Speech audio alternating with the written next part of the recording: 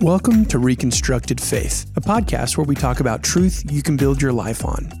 We hope to dive into the hard conversations of life and faith and seek out reasonable, substantive answers. My name is Colson Lechner, and I'm joined by Chris Legg and Bryn Starnes. This is Reconstructed Faith.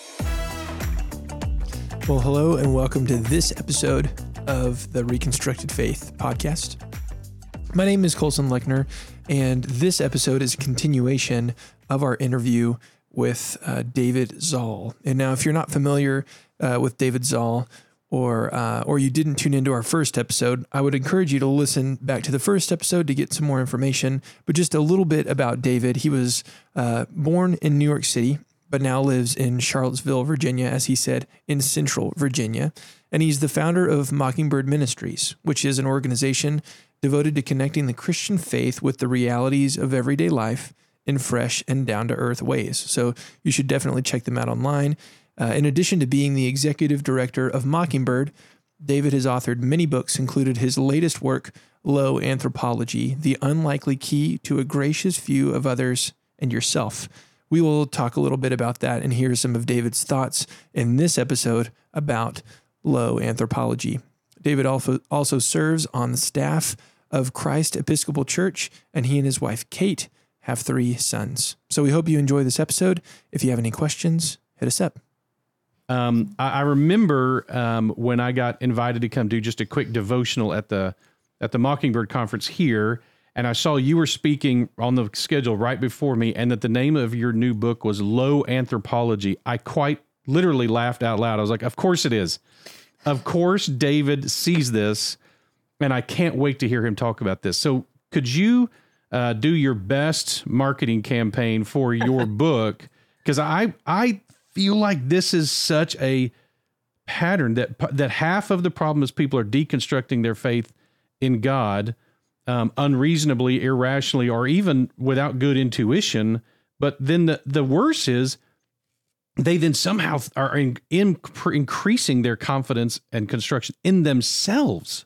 Like, and one of our themes around here that I say from the pulpit all the time is like, have you met you? Have you met any humans? I mean, if you weren't you, would you want to be enslaved to you? And if the answer to that is no, then you being you doesn't improve you as a slave master.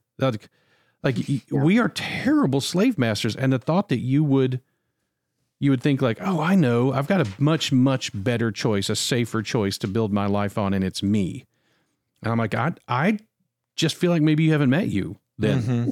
And so anyway, I want to hear where this came from and where this emphasis came from. Yeah, what led to it? Yeah, because like I want to hear that as well. Sure. Oh well, okay. The low anthropology is I think everyone has an anthropology. By that I mean that everyone has some kind of operating conception of human nature. Like we all have something we mean when we say the phrase "I'm only human."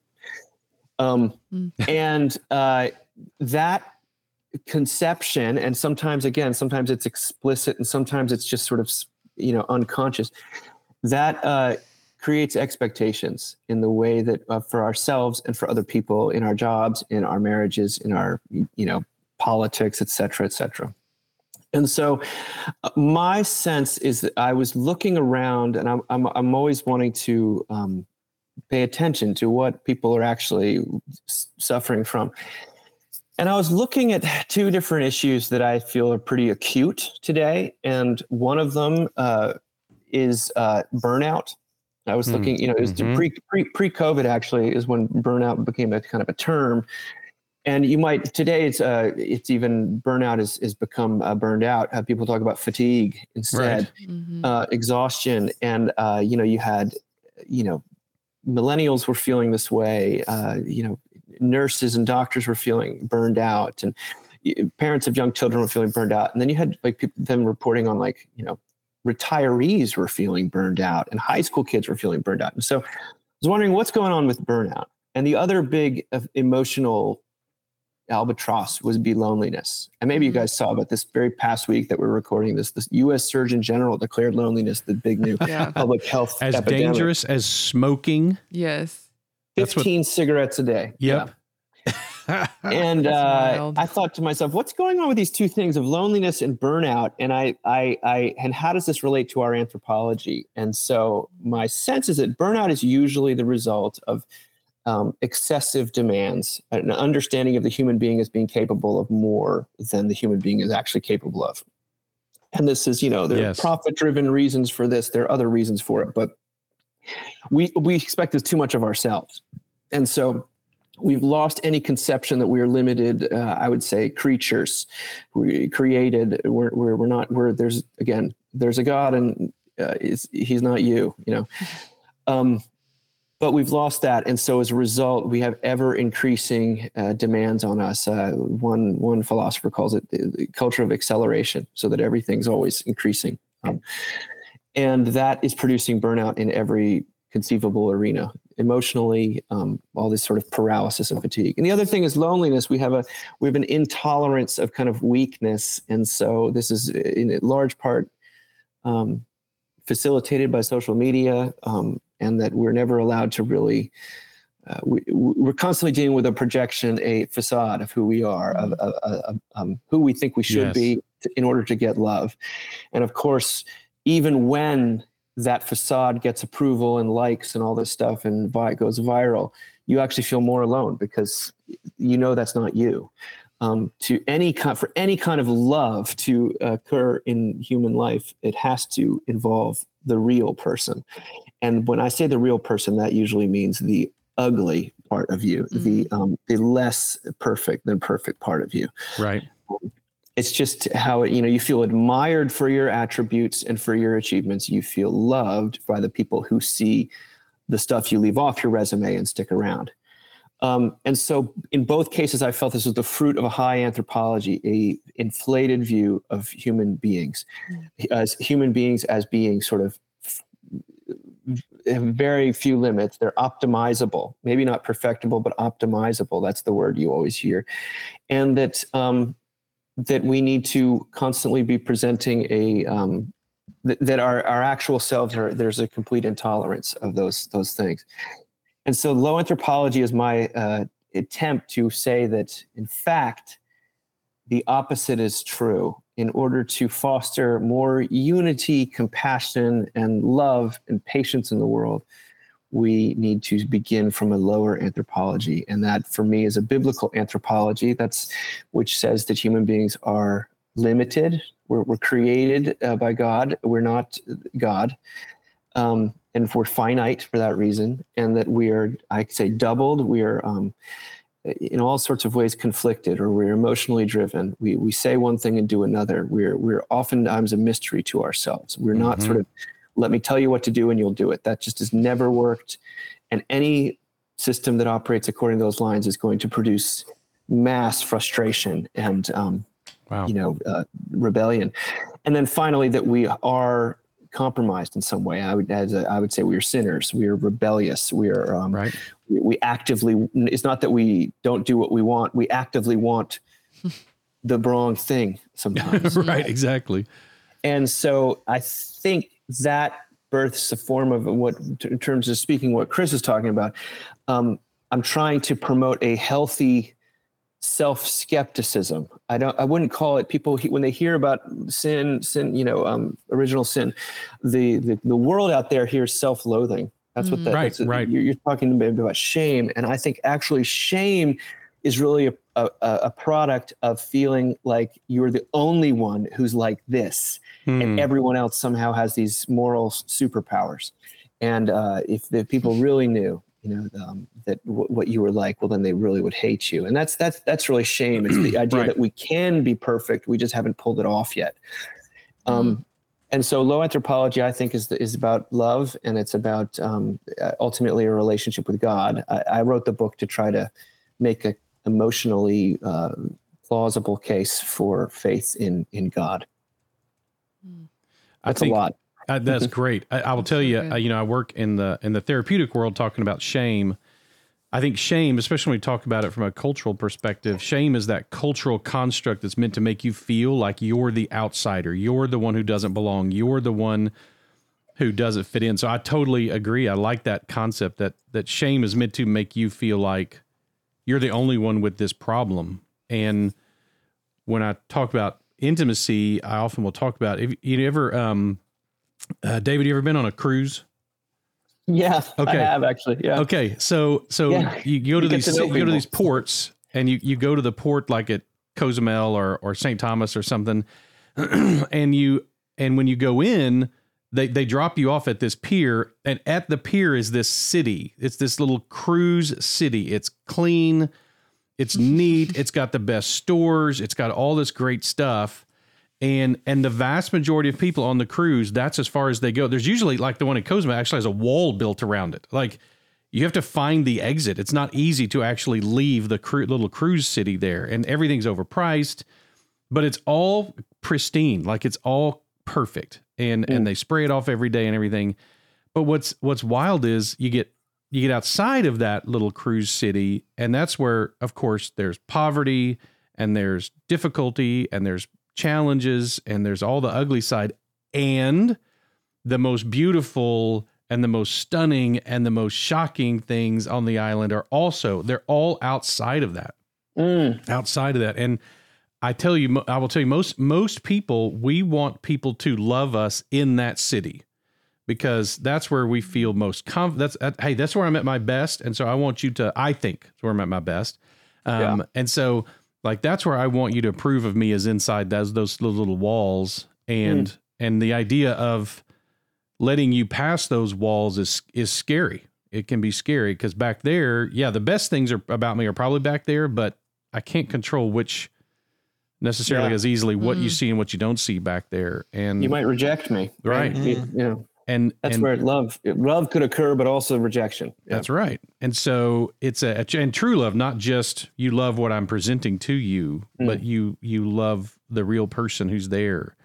And so I think that's really tough for us, and it requires a courage that I don't know how people who don't have a mindset of a God who knows perfectly everything about the island, even better than I do, and chooses me anyway.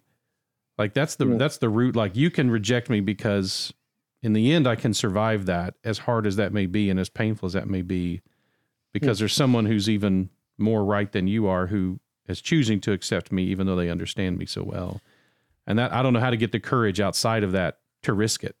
Yeah. It's hard. Well, and too, it's so interesting to think about the countercultural aspect of this message, like you're saying, where to culture, having a high anthropology, you would think on the outset would be loving, because you're viewing people as like, oh, we're capable of anything. Like, it views people in a loving way, but in like viewing people with a lower anthropology actually allows for truly loving others, instead of just loving like a perfected version of them. Or I don't know, that's interesting, of like seeing people for what we really are.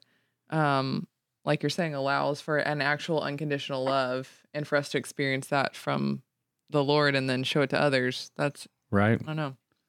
Yeah, we think we'll bring people together by celebrating our shared virtues. But the truth is, you actually bring people together by identifying their shared weaknesses. And that's just 100% true, I would say, in almost all aspects. If I meet someone whose, politics on Facebook are just absolutely reprehensible to me, and that's all I see about them, and I cannot unite. In fact, the more they talk about this thing that they think is good, the further along I feel from them. But the second they put up the post that their loved one has died, I have an outpouring of love, and I say, oh my gosh, I've lost someone too. And I may not agree with this person, but I feel closer to them as a result of the fact that we both have a shared experience of loss. That same thing happens in addiction circles. The same thing happens, I think, theoretically and very practically in like a good small group at church. Right. This is the truth. If you want to see an increase in unity, compassion, tolerance, humor, you have to recalibrate your understanding of human nature down a few notches. And people hear, what about the Imago Dei? And you want to say, well, of course, the Imago Dei. People are, the world is full of awe and wonder. And what a wonderful thing to walk through it and be surprised by how much God is at work through and, around people, rather than constantly resentful, for people for actually being just like you. And I really, well, the way this works out in deconstruction, by the way, is when you listen to stories of deconstruction, a lot of times people are deconstructing a high anthropology view of religion, where they thought, I was told that Christians never suffered, or I was told that Christians were no longer sinful. I was told that I should be different, more different. And, that in many ways, I believe the Holy Spirit works and people experience profound victory in certain areas. And yet we never get to the point where we need God any less. Right. And yet that is what's communicated. And so a low anthropology says, in fact, no, you will always be a person who needs God, never a person who is needed by God. And God loves you and he wants to use you in all sorts of ways. However, the bedrock of our shared humanity is our shared need. And I think that but what I hear in stories of deconstruction is oftentimes like there's a hierarchy and there's a good Christian and a bad Christian. And there's, you should, I was told that once I became a Christian, I would no longer be like this. And then I have to adopt some false narrative of improvement that the more I adopt it, the worse it gets. And then all of a sudden I'm living two distinct lives. And finally the house of cards comes crashing down because I can't do it. And low anthropology allows God to be God. I believe that's why I wrote the book. I think it is descriptively true, but also theologically alluring in a very powerful way. Yeah. So you're saying that you even feel like low anthropology or high anthropology is a problem in culture, but then we can twist it and it's still tempting in church culture and Christianity to ascribe to a high anthropology because it's shiny, it's, appealing, but it's not the true gospel. And that's the catalyst for a lot of deconstruction. Is that am I hearing that correctly? You're here. Yeah. I mean, that's what I believe. I think that's true that, yes, the high anthropology works its way out, it works its way into religion. The way that it does it is it says, people usually become Christians through some sort of appeal or some sort of experience of God where they feel they were loved as they really were. They were forgiven. They heard some revival, some sermon where they were saying, this is the gospel, that God knows you and actually still loves you. And Jesus shed blood on your behalf, covers you in righteousness. And you have been given this gift of God's grace and eternal life. And that's extremely exciting and good news to people who've really messed up in their life and want a second chance, a third chance, a fourth chance, a fifth chance. And so of course you run to it, but then what happens is, and that's a low anthropology, that's Christianity. But then what happens is, well, now that you're a Christian, you're imbued with these sort of superpowers, and you no longer, there are those people out there that need God, but not you really. Yeah. Or you need God less. And that's the gospel is just for them. And then it becomes this inner game of tennis that, of ladder climbing, and people feel like they're on a ladder at church, rather than church is the place I think we go when we fall off the ladder. But we're brilliant at constructing ladders. We're just really, really good at it. And, we do it, by the way, at Whole Foods and at Soul Cycle the same way. And at, on Facebook or whatever. But yeah, I think that it's pernicious because a low anthropology allows for God to do great work in people's lives that you want to tell those stories. But once the stories become the point, rather than what is Jesus? Jesus says, like, I'll perform these signs and wonders, but you don't believe. Like you want to put your faith in the signs and wonders rather than in God. And we want to do the same thing. But the second we start putting our faith in the signs and wonders that we've seen in our own lives, what we find is that it all falls apart, because these things were testimonies to God's faithfulness. They weren't objects of faith in themselves. That's getting mighty theological, I guess. But I would say that, yes, high anthropology works its way into religion. If you've ever heard someone say, I just couldn't keep up anymore, I just couldn't keep it up, keep going, they're dealing with some sort of high anthropology form of religion. Yes. And that's it. To me, it's very, very difficult to tell that sometimes from humanism. Yeah. It's a religion in which God kind of worships us. Like God becomes a humanist sometimes in that high anthropology versus us realizing that the things that are good in us are really gifts that he has given us. It's not because we've earned it or merited it. It's not something somehow particularly special about us that makes us like even the Imago Dei is a great example. Like, well, it's not like I earned the image of God. It's not like I somehow merited that, grunted that out, made that happen. It really does come down to it's a gift God gave me. And so, yeah, it's true of me, but it's true of me because of him. And that's freeing, because that also means I'm not the one who's going to somehow lose it. Yeah. Like I'm not the one who's going to misplace it. Being created in the image of God is not something that I can wander off without and forget or leave it behind, or that me being in denial of it or someone else being in denial of it doesn't make it not true. Yeah. Because that would be terrifying. And I was in a version of Christianity that had not quite that. It had that about a right relationship with God, that it was up to me to maintain that. And it was kind of terrifying, to be honest. Like it was like, it's. Yeah. And the difficulty is a lot of this stuff becomes implicit rather than people would say, well, of course, God is the one is the perfecter of your faith. Of course, this is all God's doing. But once there becomes like it's almost like a dispositional, an attitude that people start to say, well, yeah, but you should really be kind of getting a little better here. Like it's, and so that's why it's hard to parse exactly where this switch is, where the switch flips. And it doesn't always flip. Sometimes it's just what the crazy, our own brokenness that we bring to the equation that seems to is desperate to make a ladder out of anything, even the gospel, but I think that's why the job of the pastor is really to proclaim the gospel a message over and over again in such a way that it's honest and it takes into account the real pain of life, but doesn't hedge on the sovereignty of God or the grace that is on offer, even for you, the Christian, even for you, the churchgoer, even for you, the deconstructor. That's really good. That's really good.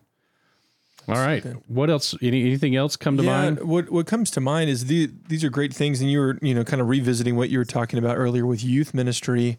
How does this play out, David? Like within I'm just thinking of your relationship with your sons, and how you're wanting to create, I'm sure, a culture within your home, and then also within your church more broadly, that is allowing for them to ask questions and to be honest. I guess what, as your sons are getting older and you're probably looking to, okay, they're not going to be, I'm very much in the throes of very small children. My oldest is 5. And so I'm not looking to the future. And it's hard for me to picture them being on their own without me, but I'm sure as they get kind of in that teenager area, and Chris is, dealing with this as well as his children, are growing up as well. What are your hopes for your kids, and what are your practical things that you're doing for them to hopefully equip them to be, followers of God in this culture that we're living in right now?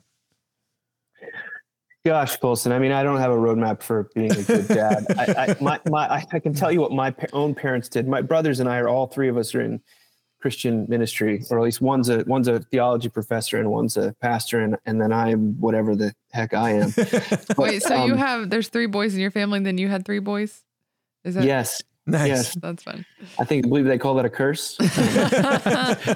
I love my 3 boys. Not fun, a curse. What? It's wonderful, but these are very present tense conversations because I got a 12-year-old and he's, his school is not, I wouldn't call it necessarily Christocentric. Yeah. But my parents did a couple different things that I thought was good. They never hedged on their own faith. They never tried to act like they believed something they didn't. They were always transparent about, my dad was a minister, and they we were surrounded by people who loved Jesus and for whom Jesus meant everything our whole lives. And they didn't seem like charlatans to me in any respect. And yet my parents, they put us in secular schools, shall we say. And they did it partly because they knew that if God became tied up with our authority structure in adolescence, that they risked losing us to the faith. Losing. Yeah. Mm-hmm. And so they put us in schools that seemed almost antithetical to what they were trying to do at home. And yet we went to church every single week. That was a non-negotiable. That was just part of what we respect our Father. We go to church in the mornings. It wasn't like you do this because you have to love God. It's because this is what we do. And there was no questioning that.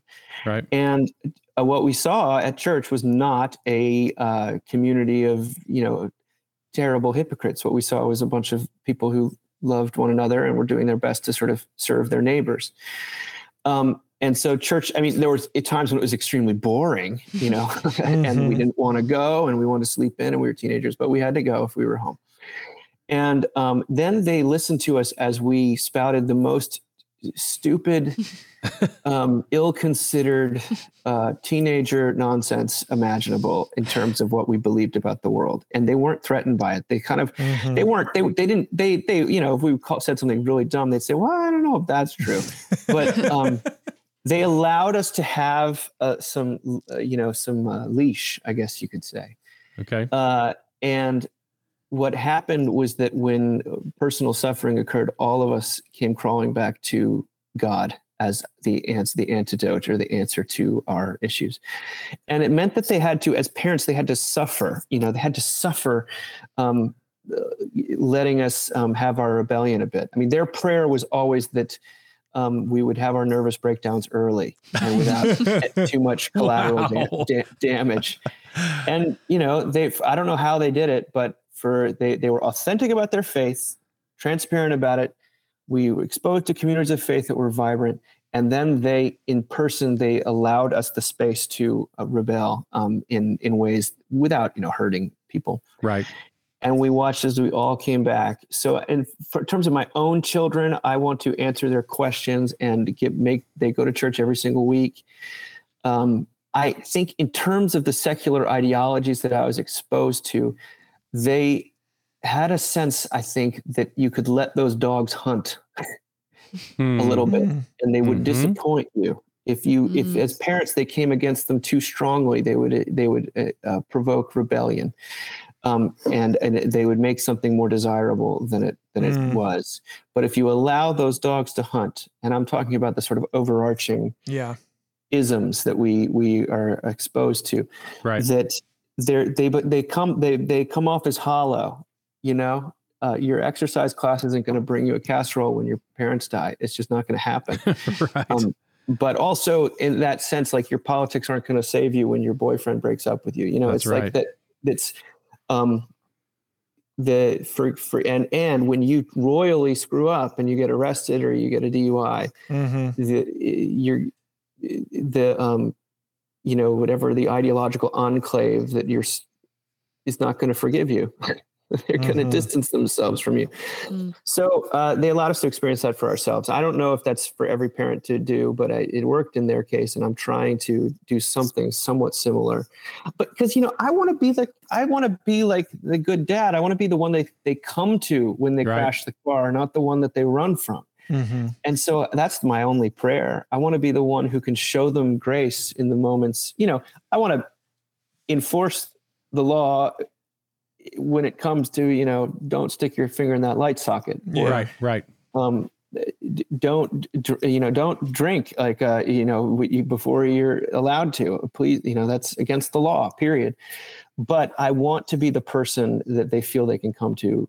And so that involves a certain demonstration of my own fallibility. Right.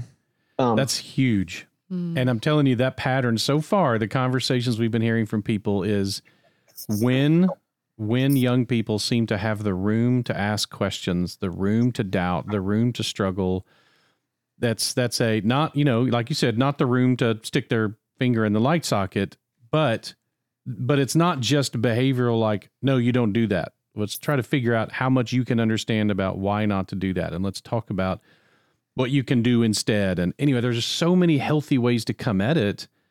And I feel like we're seeing that pattern, is that the ability to know I can go to dad and ask a question that, or I can go to mom and ask a question that would be could be a really tough question. It could even be an offensive question from a political perspective, or even a religious perspective. Like, I think that's really cool. Mm-hmm. It puts the parent in a tough position, though. You have to absorb. That's right. You have to bite your tongue a lot, and you have to absorb some nonsense, and pick your moments. You know, right. And that's always my prayer as a parent. Like, Lord, please show me when I really, when do I need to do something, and when do I just need to keep my mouth shut?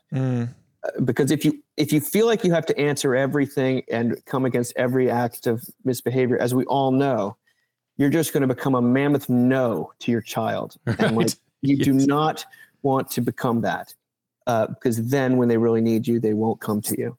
That's right.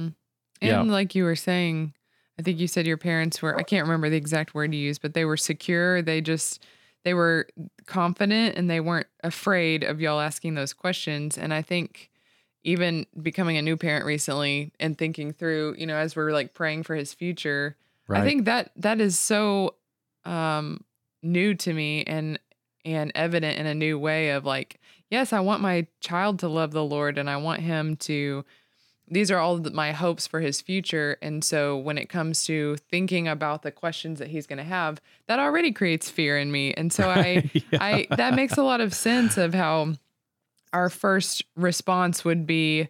I mean, there's other responses, obviously, of like pride or whatever, of like, you're challenging me. But even a fear of, what does this mean? And wanting to lash out from that standpoint. And I think your point of them resting secure and just, trusting your life with the Lord and being able to handle those questions, I think is encouraging, because I already feel that in myself of a fear of what is he going to ask? What is he going to try? Yeah. And there's hopefully, from what I've heard, there's grace for parents too, who mess it up. I'm banking on it. Let's hope. And by banking, you mean you're setting up a therapy account now for the therapy they're going to need later? Yeah. Yes, exactly. That too. No, you're exactly right. That's because we do mess it up.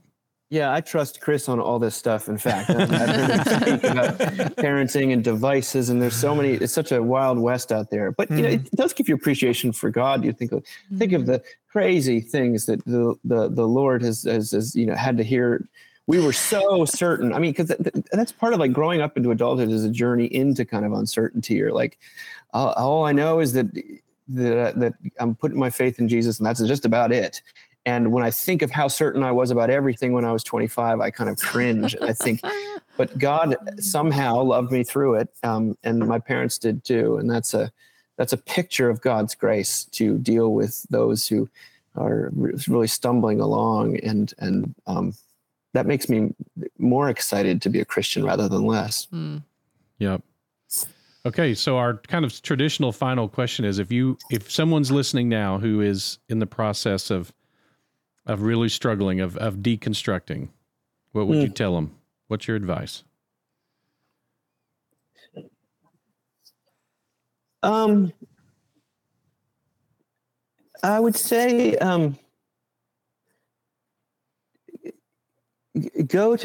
try to find a good therapist to, I think, ask the questions. Hopefully you can find someone that you can really talk to, but figure, if you have identify the emotional wounds that, and those are they might take a lifetime to heal from.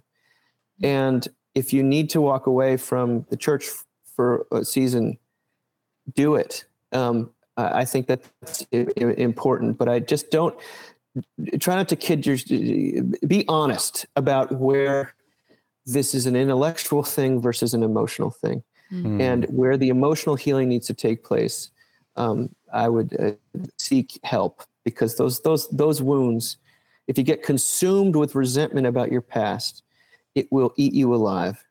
And there are ways, there are people have dealt with there's help. And I hope and pray that, yes, that God in God's timing will, become be revealed to be, actually the loving God that I've experienced. But I would say that you can, don't do it in a half speed. Like, go there, but look for the wounds and deal with the heart issues. And you may find that the head stuff will, however it resolves, it will be it will be more wholesome, I guess, in the wholehearted way. Is that yeah. That's what I'd say. I think a lot of times that Jesus remains as compelling as ever.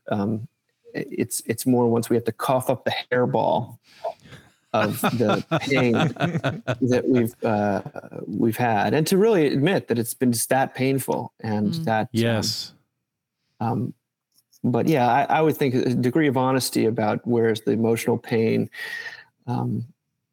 And to kind of actually deal with that rather than allow it to completely drive the train of your intellectual and spiritual life for the next 30 years would be sad. Yeah, that's a really good point. That is good. And that is a great reminder. There are places you can go. There are churches that do get this, that can be safe. There are relationships and friendships, and you got to find those people who can have that conversation with you and work through the trauma, the pain, the harm, and that can be in a counseling setting. It can be in those are some great options. So yeah, we would say the same thing. Just don't the answer of just stopping at the deconstruction level. We've just not found that to be necessary. Yeah. And we can keep working. Cough up the hairball. That's David right. Zahl. That is Cough up the hairball. That's right. We'll be coming back to that one, I'm sure, many times. Yeah. Well, David, thank you so much. You. Yeah, for your thoughtful responses, awesome. man. Seriously, it's been so good. I'm excited to go read your book. I haven't had a chance to read it yet. My husband's read it, and I'm so excited now. Oh, well, thanks, Bryn. Thank you, Colson. Thank you, Chris, for having me. I hope I don't know. I mean, I honestly am an actual low anthropologist. I hope what I've said is been helpful. I don't, It's been amazing. It's been really great. A lot of words. It's been a lot of words. But well, we really appreciate it. The people who are listening that we found, or the people that are sending their friends to this, or their kids to this podcast. That's what sometimes the stories, the individual stories, as what we've wrestled through and others have wrestled through, have been really compelling to them, and why that. If you have a realistic perspective, why haven't you walked away? Well, they need to hear that. They need to hear some examples of. I'm not pretending like there's no. This is not a pay no attention to the man behind the curtain kind of faith. And so if I'm honest about the stuff that's going on behind the curtain, how can I stick with it? And what's the real story here? So I appreciate that, David, very much. And I do recommend your materials, the conferences you do, the teaching you do. I love that it makes me think differently than my intuition is time after time. And I find my spirit encouraged by that. So, David, thank you. Thank you for joining us for this episode of Reconstructed Faith. If you enjoyed what you heard or were challenged, please leave us a review. It'll help other people find us. If you have questions or a topic you'd like to hear discussed, shoot me an email at info@southspring.org. Reconstructed Faith is a resource of South Spring Baptist Church. Remember, don't give up, trust God, search for answers.